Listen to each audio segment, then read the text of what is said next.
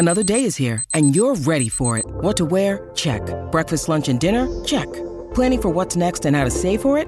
That's where Bank of America can help. For your financial to-dos, Bank of America has experts ready to help get you closer to your goals. Get started at one of our local financial centers or 24/7 in our mobile banking app. Find a location near you at bankofamerica.com/talktous. What would you like the power to do? Mobile banking requires downloading the app and is only available for select devices. Message and data rates may apply. Bank of America N.A., member FDIC. This is iFanboy Booksplode, Superman for all seasons.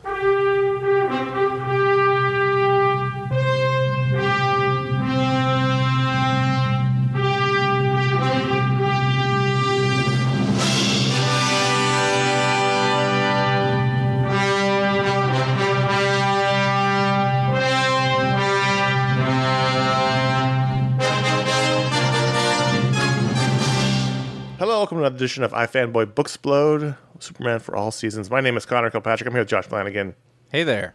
And for the second Booksplode in a row, we have a special guest with us. This time we brought back our old co-host, Paul Montgomery. Hello, I'm in autumn. Because Paul is a Superman superfan, and we thought, what a perfect guest to have on to talk about Superman for all seasons, the 1998 miniseries from Jeff Loeb, Tim Sale, and Bjarne Hansen.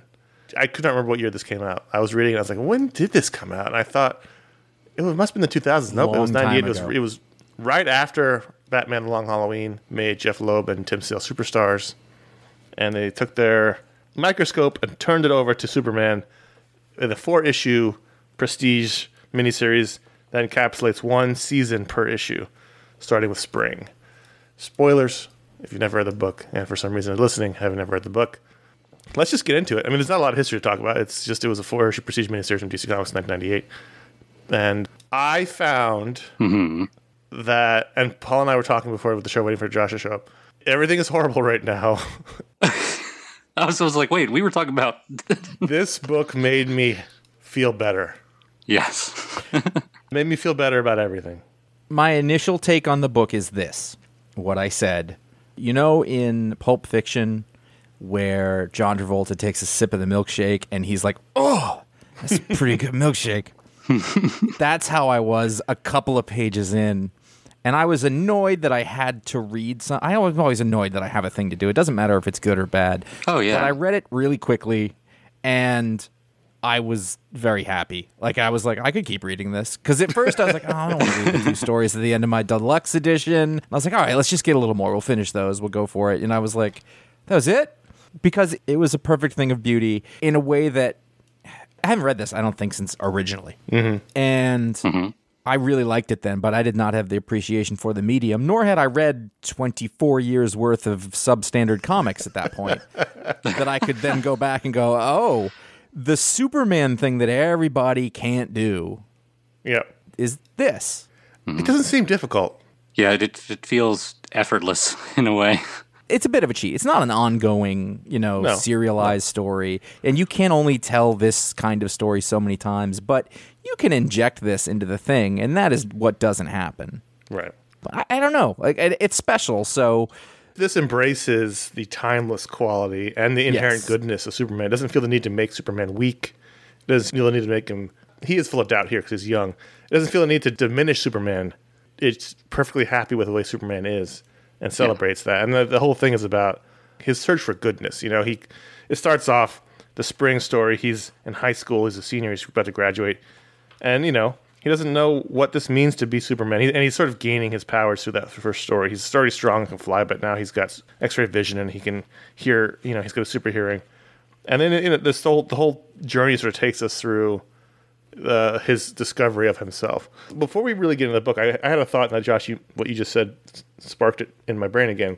We've been doing a lot of nostalgia acts on this Booksplode show, right? The last couple of years have been really sort of diving into stuff from the last 20, 30 years prior, or 10 years prior. And we have often talked on the Pick of the Week show about how the last great golden age of comics was 2000, 2009, that sort of era. And I would even stretch it out, maybe 95 to 2009. I feel like at that point in time, we were having like these kind of game-changing works coming out semi-regularly. It doesn't seem to happen anymore.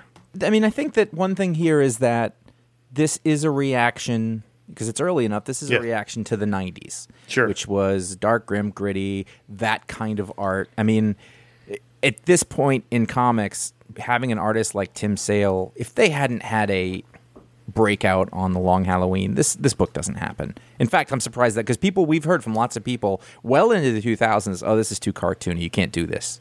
Right. And, this was so stylistic that it was really unusual. Like, I know we look at it now and we're like, oh, it's just one of these kind of things. But, this is really unusual. This is not standard stuff art-wise. Well, they did like 6 of these, the two of them. They did 4 at Marvel. Mm-hmm. And Long Halloween, they were pumping them out in that early part of the century, and they were all very, very good, and they were all showstoppers. And I feel like we had a regular cadence of show-stopping comics coming out in that period. I don't know why we don't anymore. I also think that we've greatly devalued Jeff Loeb's work over the year. Oh, for sure. Not everything he did was great. I think we can all agree on that. No one does. He's certainly had. I mean, it's great. He's done some amazing work. There was a time period in the 2008, 9, 10 era where if his name came up, a great portion of the fan base spit. Yes. And I don't know why. Because Red Hulk was fun as hell. Superman for All Seasons, Spider-Man Blue, Daredevil Yellow, Hulk Gray, Captain America White came out later, and Red Hulk, which is super fun. It's like 5 or 6 classic. Well, Red Hulk probably not a classic, but 5 or 6 terrific books. I don't understand why. But if you were to go and look at his sort of regular output, like the regular monthly kind of stuff, I don't know that stuff was all that memorable. No, but I don't think it warrants the fan reaction when you say his name. I think, and some of it's bound up into the TV stuff, more recently. But I think I know that this is looked on reverently, this book at this point, but I don't feel like it's talked about as much as Long Halloween. No, it should be. Part of that is just that it's Batman, right? Like, Batman's always going to be a little bit more exciting. Batman, it's a sexier title. But it's almost like this book is taken for granted because it's so good. And you mentioned the Marvel stuff, Daredevil Yellow and Spider-Man Blue and stuff. When you just sort of deconstruct it like that, it sounds very gimmicky, but it's actually a very strong way to format these books, and there's an elegance to them. That it's a very simple concept done really, really well. And, beyond the seasons thing, I think, Tim Sale is, in this particular book, doing the Norman Rockwell thing. Yep. And like you said, Josh, very just visually interesting and unlike anything that was coming out at the time. So it does feel really special. 2 points there. One, I think that we're talking about Jeff Loeb and Tim Sale, and I think that one of the big stories here is Bjarne Hansen, who is on colors. Yeah. And I have forgotten that name. I remember it, saying it out loud, seeing it in print. I was like, right. But it's not a person who works anymore. But the coloring in this is... The other books, the Marvel books, are all color-based or whatever. But the palette in this thing is, as perfect of coloring as you can have on something. I don't know how he did it. I don't know if it's digital or if it's watercolored. I think it's fake watercolor, probably. Yeah, there's at least a watercolor effect, and there's also stuff like the blur stuff, like the great page with the standoff with the terrorist and Superman really fast, disarms him. Yeah. And that sort of feels like a crayon almost, or like a chalk pastel. There's some really interesting mixed media kind of things going on there. But and I mentioned the Norman Rockwell thing. That's in composition, but it's not necessarily in style. There's definitely Norman Rockwell paintings that they're aping there, like Clark sitting at the counter of the diner with his back to us. The family, sitting around the table carving the turkey. Classic Norman Rockwell Saturday Evening Post images. But they're not. The coloring isn't aping Norman Rockwell necessarily. It's doing its own thing. It's very cohesive without feeling like it's just we're doing Norman Rockwell and that's it. There's something else going on there, and there are pages where you turn the page, and when you mention coloring, I think the first thing you think of with this particular book is that image of the two of them, Clark and Jonathan, looking out at the horizon over the farm, and those pinks in the skies and everything, and it's so striking. And this was just such a joy, as you said, to read. Part of me is thinking when I look at the coloring, it would be very surprising if this was digital, given the fact of when it was done. Digital coloring in the late 90s was not good. Ugh. I mean, if you think what it looked like when Lynn Varley moved over to it on The Dark Knight Strikes Again, and how I want to say Laura Martin was probably the trendsetter, and that was a completely different style of that. So if this is Photoshop coloring, it is years ahead of its time. Because there's none of that digital crap that we saw all over the place that not ruined, but that made a lot of those comics not age well, I guess. In particular, there's a period of Marvel of, in the 2000s with the digital coloring that just so muddy and, it's tough. Bjorn Hansen was nominated for an Eisner for this book. Should have been. Surprising. I suspect it's analog. And then one other point that I wanted to make is that when we do talk back about, this is sort of unrelated to the other thing, I think that this book got eclipsed by All-Star Superman. I think that All-Star Superman took the place that this book had. They have a shitload in common, when you want to talk about Tim Sale to Frank Quitely. But if we had to, put in the cool guy hipster factor, then, Quitely and Morrison win. Because at least Jeff Loeb sort of fell out of fashion. But, it does Americana without making you feel terrible about it. Well, I thought about that a lot while reading this. Yeah. Because one of my favorite things about the book is the way that Tim Sale draws Superman to be this incredibly large oafish character. Mm-hmm.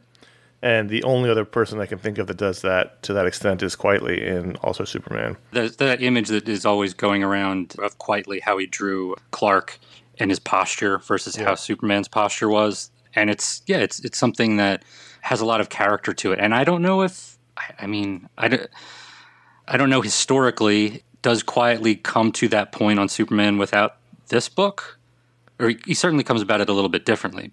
I tended to think of Quitely's figures as being almost scrawny, though. Like, if I think back to when I first saw him, which would have been on one of the X-Men books or whatever, like everyone was kind of slight or skeletal. Sure. So that doesn't really seem like a style. So he might have been influenced by this to a certain extent.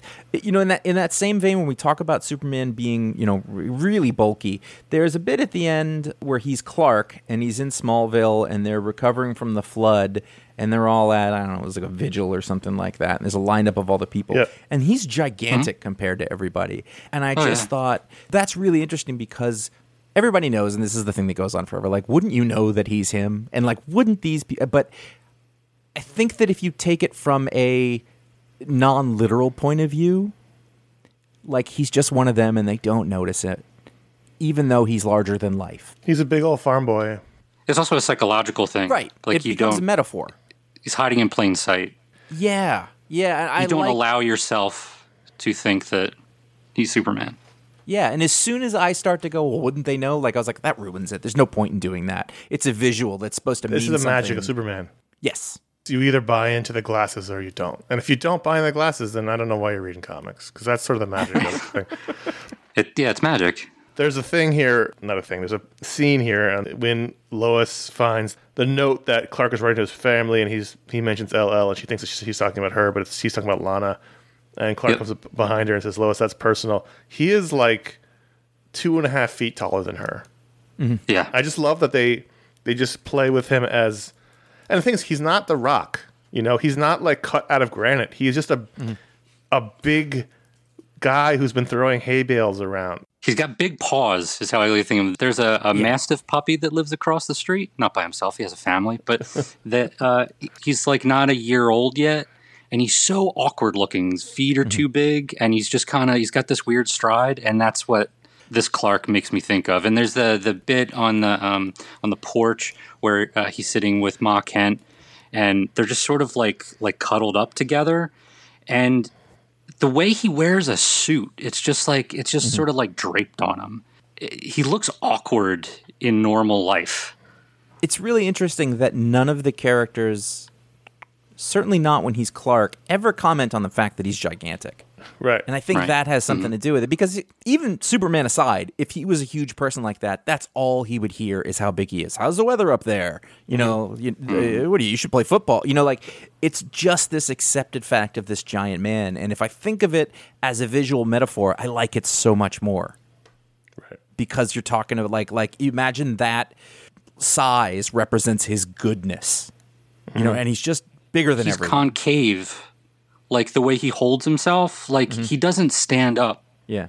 It's that posture. He's trying to be smaller so he could like fit in, and he's trying to be invisible when he's Clark. But then when you see him as Superman flying through, he's got that barrel chest, and like his like figure changes, and the way that suit fits him. When he says, Lois, that's personal, he does become that person. Yeah. And that page is the one that's sort of separate, you know, and he dwarfs her. He's 5 times the person she is. And for a second, like, last 2 pages, his eyebrows are arched, like he's mad. And you're very unused to seeing Clark Kent angry, like a human. And also, there is no romance with Lois in this whatsoever. He asks her to dinner a couple times, but they haven't started dating. This is it's early on. When she passes out from the virus, there's that great close-up where he like swoops her up in his arms, and he's terrified, and they have that sort of their lips almost touching. He's so close to her because he's so afraid that he's going to lose her. Yes. It's somewhat like the cartoon where there was no real romance between them either. Like flirty at best. There's a thing in here that I didn't expect, but they made a big deal out of. It's a turning point, is that he reveals himself to Lana Lang, and then when her letter, her portion of narration comes up, then that it all hinges on that. She's like, that's when everything changed, and she leaves the next day. And I was like, that's friggin' great storytelling. Yep. Because it's the opposite of what you would expect to happen. Everything about it, you know, and I had forgotten about that as sort of a story turn, but it's just a really intelligent beat. I don't know if that's necessarily considered canon. I know they drifted apart, but it's a good reason for them to drift apart in the way, or at least her reason. She changes depending on. I don't even. The last time I saw her in a comic was when they gave her that superpowers. God, why'd they do that? Oh, she was Superwoman. What do you mean? Why did she do that? I mean, come on, it's comics. Of course, they did that. They don't need to give everyone superpowers. Some people can be okay never having superpowers. That storyline almost in a way is like kind of the progenitor for the Jane Foster as Thor story almost. Like it definitely didn't have the fanfare that much the Thor story had, but yeah. This feels like DC should feel, the way that DC doesn't feel anymore. It's at least one of the ways it should feel more often. DC works really, really well in these retro-modern, is it 2002, is it 1957? Like, it could be either. It's also sort of the way that so much TV is made now. You know, there's so much television, especially stuff made for teens, is like it's set in this nebulous time in which there are cell phones, but people don't really use them, and it's also like the 1950s kind of like it's this weird trend that is in television right now. It's the way that DC, like Batman the Animated Series, was like that, and this book is like that. I mean, this book isn't set now, but it could be set now. But also the way Clark is dressed at the beginning of this book, it's like 1945, right? You know. He's got the varsity jacket, and there's like jalopies and things. But then when he goes to Metropolis, it's a modern city with modern things. And so it makes sense in this world. And I think that's really where DC really thrives, is in this sort of throwback milieu. You know, the Art Nouveau kind of thing with, yeah. I'm guessing it's really difficult to incorporate that into sort of the ongoing books. If you have Superman involved with the Flash and the Justice League, all that kind of falls apart. So I feel like they save that kind of Superman for a, quote, very special event. You know, it's the timeless Superman. Well, you know, it's like the big TV miniseries of the old days. You know, that's kind of what this is. It's because they can't keep up that sort of beautiful reverence and poetry all the time in the because of the way that the ongoings move. It just doesn't lend itself to that. Maybe that's why they're always disappointing. With all due respect to everyone making comics, because it's all very hard. Not everyone's this good. True. Mm-hmm. You know, we talked about that way back when we were reviewing Batman and Robin issues 1 through 3 when they were all pick of the week. It's like, why aren't all comics this good? Because not everyone making them are this good. Nor could the people who are this good keep it up at this level. No. You know, like your favorite band had to make an album every 6 months, they would suck. You know? Yeah. Right. And this is very self-contained. It has the 4 seasons thing. It has a beginning, middle, and end without being like the ultimate Superman story. And I like that. I like that it doesn't feel like it has to do, like you said, the Lois romance. You don't have to get to that part of the story. Mm-hmm. They focus on a different dynamic, this sort of his girl Friday kind of. Yeah, the professional rivalry. She's the woman of the city. She wears a lot of black. She's hip and stylish, and he's the giant country boy, but he still manages to continually scoop her. And they don't feel like it's necessary to do like the love triangle storyline. Yeah. It's not about that. It's just about how different people with very different sensibilities and backgrounds view this one character. And I love the narration in this. I enjoy aspects of Long Halloween and some of the other big hitter Jeff Loeb, Tim Sale books, but for this, I think this script is so good. It's so sharp. It has so much character to that narration. I love comics, or in movies too, where you have that narration that it's thematically attached to what you're seeing on screen, but it's not directly linked to it. Mm-hmm. It's like, listening to somebody do a monologue, a great soliloquy about this character. And it's so rich. And so I really enjoyed the script a lot. And like we said, there's some page turns here where you're just, your jaw drops at some of these double page spreads. Yeah, there's a regular rhythm of double page spreads here that just one after another. I'm looking at the one now where Clark and Lana are flying over Smallville. And the bit where he stops the train. Yeah. And you cut, and then the cut after that is that there's just the two handprints in the front of it. That was the first one that really sort of was like, wow. There's not like a ton going on in it. It's not like a lot of times we will look at comic, oh, this is so detailed or whatever, and it is where it needs to be. But that is just a very simple, striking image. That impactful deals with scale and whatever. And also, I want to finish just the thought on the narration. It can go badly, or at least be boring really easily. And I think that the compliment that I would have for this work is that at no point was I aware of that narration or that somebody was writing it. And I wasn't thinking about it. I was just, the most it was like, well, who's this talking now? Yeah. And they don't give it to you right away. You kind of have to wait for it, in some instances. It was so naturalistic. And each voice, I don't know, they may have been written the same, but it sounded like a different person. Yeah, so Pa Kent was the spring narrator, Lois was the summer narrator, Lex was the fall narrator, and then Lana was the winter narrator. And it's never Clark, which I think is a great choice. That's great. Back to the visual. You talked about it's not always detailed, but when it is detailed, I'm looking at the scene towards the end where Lana and Pete and Clark go back to the general store. Oh, in that little store with the lunch counter is just, every time you're in there, you're like, this is just beautiful. Like every little thing on the shelves, and the world feels lived in, and the floor seems a little dirty. And I felt like when I was a little kid reading like a Richard Scarry picture book where you're just like poring over every detail on the page. And the other thing is it's also very bespoke. It's very like, the word you used, Josh, was analog. So not just to distinguish it from digital, but just like you can feel the person's hand there. It's not perfect circles. It's not perfect shapes. The lettering isn't like it's not painstaking, sat there with a protractor or anything. And there's something about that makes it feel more like a country store where things aren't perfect. It should. Angles aren't perfectly square.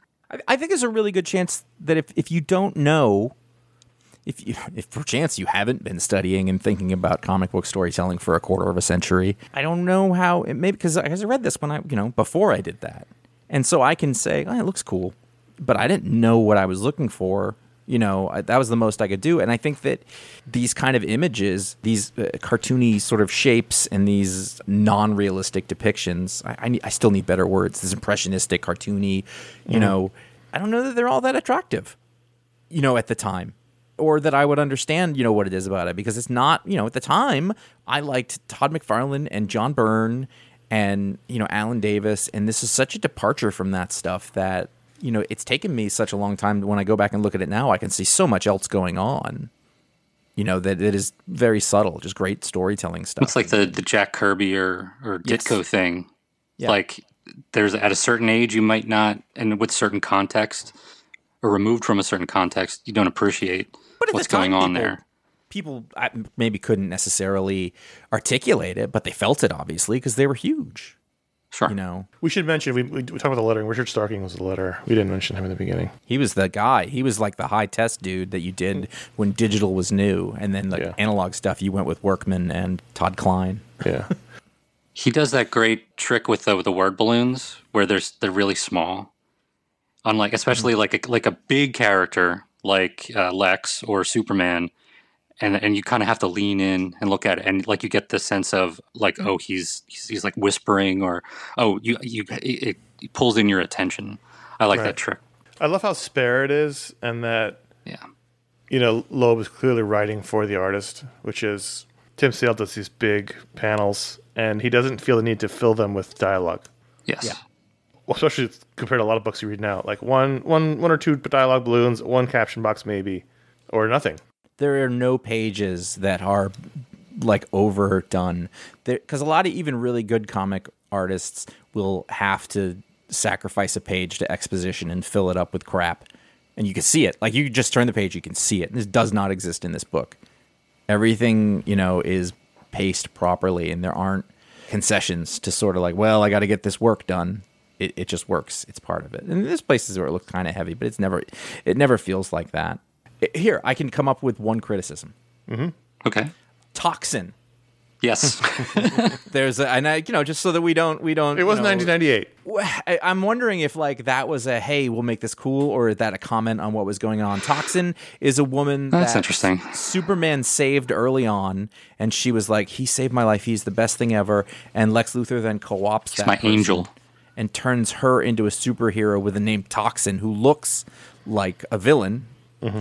He has a whole thing about poisoning the people, and she's the antidote, which is weird that you'd name her Toxin. But, like, she's got her butt hanging out, and she did poison in the first place, so. Right. But she didn't know. She was trying to... No, but she was the reason. Right. She's all messed up.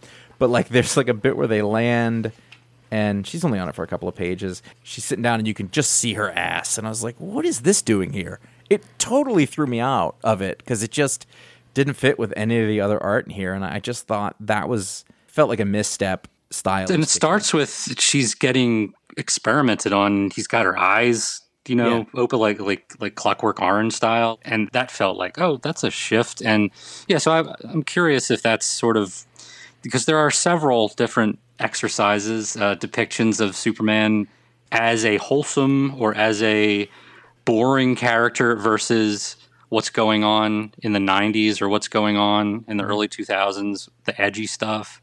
And like we see that play with a bunch of that, but here it's not like obvious what the intention is, or if that's the intention. And even if it is that intention, I think it's a misstep because it doesn't fit. Yeah. If I start thinking about it, I think you could cut most of that out. Well, luckily it's like 4 pages. Oh, and it's like half baked for like a 4-issue series like this. What is interesting is not developed enough. If it is a reaction, if not, either way, this is only 6 years after the death of Superman. Mm-hmm. This is only a handful of years after Mullet Superman, and all that came with it. And so, like, this was... I mean, I read this at the time. I was reading comics at the time. I was going weekly at the time, but I don't remember exactly. But this felt like a reset of the character. Yeah, and it's 6 years before A New Frontier. Right. But this feels like one of those books where, like... It's like, you know what? We've lost our way with Superman. Here is what Superman should be. And you don't necessarily need to use that template in everything, but you need to keep that core in it. Like we used to always talk about Jeff Johns, like what's the main theme? And not what you do isn't going to be the same as everybody else. But if you have this, you figure out what the kernel of this thing is, and you keep that in your book with Superman, then you're going to have more success than if you don't. Yeah. You know what? Another sort of way to look at it, too, is that this makes a beautiful story and sort of origin, or at least a character study of this. And imagine if, which they did it in the original Superman the motion picture, I think that's the closest to this thing. Like, why didn't they do this on any of the Superman movies that followed? Like, when they I know why. It's crazy. But like when you think about like when they came back and they had Zack Snyder do that Superman movie, it's the farthest possible thing from this. And I don't know if that's just us. Is this our aesthetic? The Man of Steel trailer felt like this, and that was one of the biggest whiplashes. The whole promotional thing for Man of Steel was such a roller coaster. Oh man, this is going to be terrible. Oh, but this could be neat. Oh, look at that trailer. Do you see that trailer? It's got this like Terrence Malick thing going on, and then they screwed me so bad that when I saw the movie, I thought I liked it for a little bit. Yeah. Because I wanted to so much. We have talked a little bit about, it's bizarre that the world can so fall in love with Captain America. Yeah. Who is portrayed as wholesome and aw shucks as Superman is here. Yeah, but for whatever reason, Warner Brothers feels the need to constantly make Superman edgy. And I will say the TV show is much closer to this. The Superman and Lois TV show right now. Oh, okay. is much closer to this. In fact, they even take a scene out of this book. In the TV show. He saves a kid from getting hit by a car, and the kid says, "Cool costume," so good. and he says, "My mom made it for me." They did that word for word in the TV show. Can we talk about Trevor Burbank and where his parents are? What is going Burbank on with this kid? Is an insurance nightmare. It's like every time, and it's I think we can call that a misstep, along with Toxin. I don't think it was a misstep. no, I don't either. I kind of laughed Visually, Visually, like, it was just a strange choice. Like, it makes no sense that this kid only plays, his bike is on the ledge of a skyscraper. Not only that, it's snowing. It's slippery, and he only this kid has issues. Yeah. it's very disorienting visually. Why is this kid dressed like Poochie, and he's out on this ledge in the snow, and it's like, the perspective doesn't work. The one at the beginning, I thought, that's odd. He was chasing a cat with a baseball glove on. And then the second time, I was like, he's up there again? The kid is back on the escalator. You just reminded me that... Still a great joke. Reminded me that Kevin Smith did something funny. That was a great joke. is. Jason Lee, he nailed that. I thought it was funny the second time. Yes. It's like, It's you know cute. what? Fine. But this is part of what I was saying. Like, in the first issue, Clark is straight out of Norman Rockwell, 1945. This kid is dressed like it's 1997. He's got the baggy jeans and the chain and the backwards hat. So it exists anywhere in time. It's a nebulous time frame. This kid is like straight out of like a one-sheet comic you get in the DARE program in school. Like he's just like quintessential like attitude kid 90s. Does he have a chain wallet? He has a chain wallet. Yes, the second time. He has a chain wallet. Everybody had chain wallets then. I had a chain wallet then. Yeah. Yeah. It also reminded me, going back to All-Star Superman, it reminded me of the girl on the ledge, Yeah. that has the heart-to-heart with Superman. So I think there's much more here than I remember there being in that book. Could we talk a little bit about maybe reading this in 2022 and Lex? What about him? Go on. Does he strike you in a certain way? I don't know. What do you mean? And this isn't the first time, historically. I mean, DC has done the like President Lex stuff, or like the.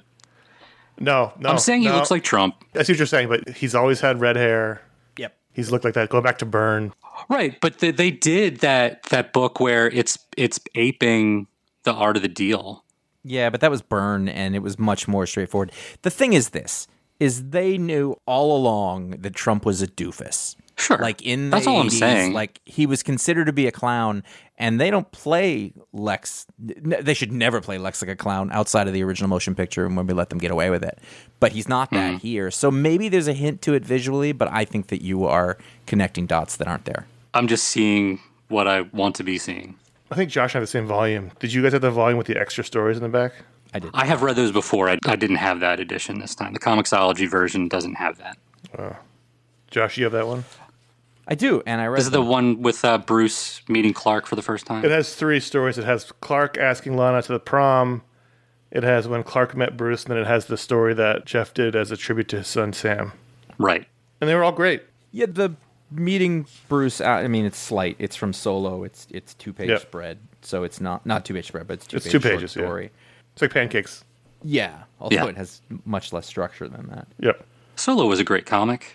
You know, Yes. I missed it completely. That's a great project. Yeah, it was. Mark Chiarello. They shit-canned him. Yep. I think the Lana one is it's the most complete of all of those. I think they all offer something. I mean, the Clark met Bruce one, I think, is strong for even just the sort of black and white shots of Bruce in the back of that car. He sees them in the top panel, Clark and Pete playing baseball, and there's just so much sadness in that drawing. I think that's a great drawing. Since it's been a while, is Clark playing baseball? Yep. And then Bruce is in the car. Is this before the parents were killed or after? After. After, okay. Yeah. Alfred and Bruce are on a road trip. Try to cheer him up. And the car breaks down in Smallville. The thing that stuck out of me of that is that by the time we got to California, I convinced Alfred that it would be a good idea to fly home. And I was like, what did he do to make Alfred give up? Didn't care about Because anything. that happened. Changing the radio Like at some point, stations. Alfred just went, fine. And he flew him home, and I want that scene. And they left the car. Like he'd had enough.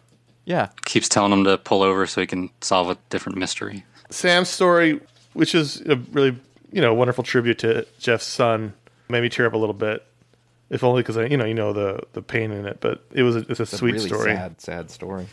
But the Lana prom story is probably the most. It feels the most part of the previous comic. Yeah. When he gets covered with mud. He asks her out to the prom, stays up for the tux, and then helping a woman's stuck car, he gets covered in mud, and he has to. And she's an awful woman. Yes, she is. All small town Americana stories have one of those witch ladies in them. Sam's story features a cameo by Mary Jane Watson and Gwen Stacy from Spider-Man Blue. Oh, cool. Is this the book you hand someone when they say, "Why is Superman good?" Or "Give me a great Superman story"? Is this the book you hand somebody? I don't know if it's going to think it depends on change who the person is. anybody's. It Well, if someone depends says, on the person. what's a great Superman story I should read? Is this the book you're going to say first? Or where does this fall in sort of Definitely up there. And, it's annoying, but, like, it depends on the person. Like, it depends on what they're looking for. I think it's a better example than All-Star Superman for sure, because I find that to be more avant-garde. Yeah. There's definitely some stuff in All-Star Superman that's a little more... It's more advanced. It's more advanced. It's not the entry-level course. But this has a lot of the stuff that I love about the core Superman concept, whereas All-Star Superman is more advanced because it gets into the weirder stuff about Superman, but could also be like more confusing or even more off-putting to someone who is maybe not as receptive, has not, bought in yet. I think you have to buy in. Yeah, you have to buy into this. And this has to be attractive to you, which is a tall order for people, I think, now, certainly younger than us. I don't know, because it's so fraught now. I think if they do like it, that's a good sign that they're cool. That they're like a neat person that you'd want to hang out with. Or not cool. Right. But does that mean they're cool or not cool in the objective sense of the word? And I mean, our cool. Right. Which isn't good. Like not their like cool. I also just think there's just some great craft in here. Yep. Okay, so the first time you see the image of Clark in his room back in Smallville, and he's overhearing Ma and Pa Kent talking about him, and they're saying, "Do you think he can hear us?" And just there's all levels of comic storytelling coming together to do something cool that only comics can do. That's always fun to see. But then you revisit that same angle where he's lying in bed when he ends up in Metropolis, and you see his apartment, and he has the same sort of setup in his room, but the coloring is different. It's a different context going on. And here in the narration, it says, where does he go when he's not keeping a bridge from collapsing or stopping a train from derailing or answering a child's cry for help? And just, it's subtle, but like that, or answering a child's cry for help is over that image of him lying in the room with the window open. So you know that if a child were to cry for help, he would be able to hear because that previous If a kid were to perhaps play baseball on a ledge. playing baseball. I love that panel so much. The one on of an him icy, snowy ledge. just eating a peanut butter sandwich in bed with the window open, and you could almost hear the cars honking. Yeah. If it was a film, you'd hear the sound, the crowd noise, and you'd hear it. But he was content in the bed with his sandwich. He's got a little TV. It's not facing the bed; it's facing away from the bed. He's just enjoying a moment. It's that whole Samaritan Astro City thing. It's like that, he's enjoying a moment. Yes. For just a moment, he gets to lay down and have a sandwich and not worry about anything. You know what's kind of interesting is that if you think about like one of the themes that keeps coming back in Superman now is like, how can I do more? There's always something else. It's a very modern perspective where you can't ever get to all of it. And how much does that reflect what modern life feels like? I just can't get to all of it. And the stress that comes along with that. But this is more, I'm going to do as much good as I can. And I'm going to try to feel okay. Because that's the thing I'm supposed to be doing. There's so much less ennui and anxiety behind it. And it's not so much about getting to do as much good as you can in quantity, but just like giving the best the most you can do. Right. I'm not phrasing it well. No, you're right. No, you're right. There's a great sequence in here in the Lex issue where if someone was like, there's no conflict with Superman, he has all the powers, he can do anything. There's no drama to that.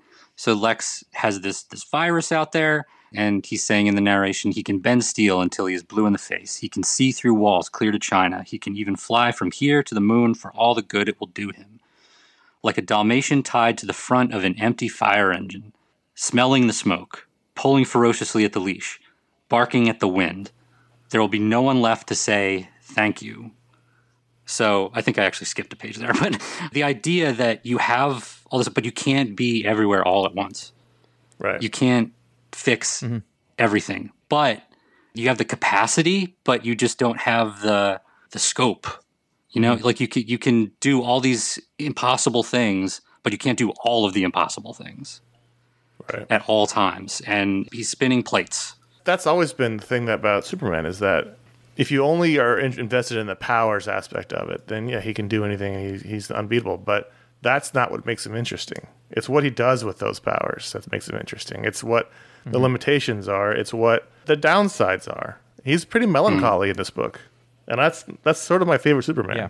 Lois's sort of motif is sort of like she's saying, if a person has all this power, why don't they do just whatever they want? But he chooses to do these things. That question reveals more about the questioner than Superman. Right. Because Lois is a skeptical person, and she can be calculating and transactional, and that's not Superman. And it's also not like the complete Lois story. It's just like her finding an insight about this character that looms so large in her life, and she's so large in his life. But it's just about these characters not necessarily finding the ultimate lesson of life itself. It's just seeing, that little spark, that little something, something clicks for them in that moment. That's what I love about these scripts. Well, I think it's a great place to end our discussion on Superman for all seasons. Let's do ratings on it out of 5. Out of 5, okay. Out of 5. 5. It's a 5. First page, I went 5. Right away, I went 5. It's a great book. It's a really, really great book. If you haven't read it like we have in decades, and you're a more mature, older comic reader now, read it again. If you've never read it, read it for the first time. It's a great Superman story. Yeah, if you're feeling like, I don't know, discouraged or like, even just about like, not even just about the world, but just like maybe jaded about like comics or like you haven't been reading anything great, like this is so refreshing. What this made me want to do was read a bunch of more of these kind of books, Like I want to go back and reread their Marvel stuff, which I haven't read in forever. And I want to read some more of the all-time books that were coming out in that era that again, I just don't think are coming out now for various reasons. There was so many things that sort of, I don't want to say changed the genre, but, elevated it in that time. And this is one of them. You got to read it again. If you read it before, read it again. That's iFanboy Booksplode. It's the sister show to the Talksplode show, Josh's interview show. Those both shows were unlocked by the patrons at patreon.com/iFanboy. They also unlocked the monthly Media Splode show. And of course, we have our regular Pick of the Week show, which Josh and I, sometimes a special guest, talk about the week's comics. And also, Paul and I will get together with our buddy Ryan Haupt and talk about animation, which we're doing also this month with House of Mystery release. All those shows are at fanboy.com. Thanks for listening. We appreciate it. Thanks for being a patron. If you were unlocking the show, thank you. And we'll be back in 2 months with another Booksplode. And until then, I'm Connor. I'm Paul. I'm Josh. Thanks, everyone.